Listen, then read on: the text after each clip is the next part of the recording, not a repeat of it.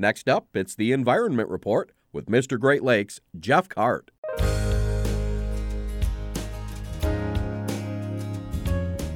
World Wetlands Day is celebrated every year on February 2nd.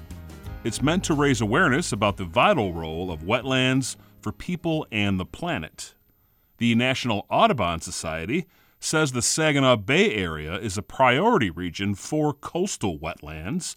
Wetlands here provide habitat for a variety of water bird species.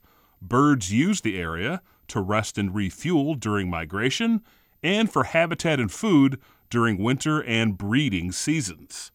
But Audubon says Saginaw Bay wetlands face significant threats, including invasive species and water quality issues due to legacy contaminants and agricultural runoff.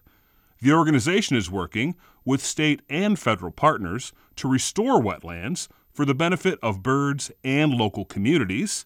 Saginaw Bay is recognized as a globally significant Audubon important bird area for the habitat it provides to migratory water birds. The region's wetlands also are important to the community. They serve as natural water purifiers that absorb pollutants.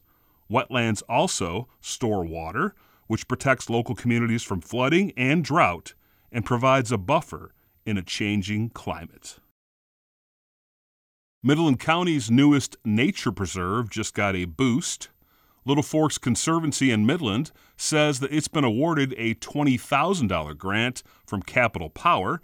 That's the owner and operator of the Midland Cogeneration Venture power plant. The support will go to assist with the Conservancy's Nelson Woods project, a 106-acre preserve along the Tittabawassee River.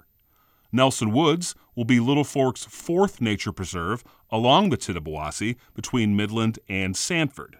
The Conservancy says it's working with a landscape architect to design trails, a parking area, and a river overlook. The property includes floodplain habitat, mature maple forests, and is home to a range of wildlife.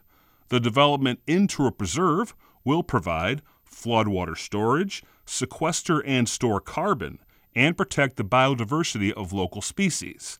The Conservancy says that non-native invasive species also will be managed.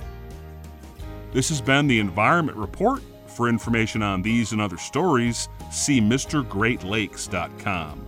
For Delta College Public Radio, I'm Jeff Cart.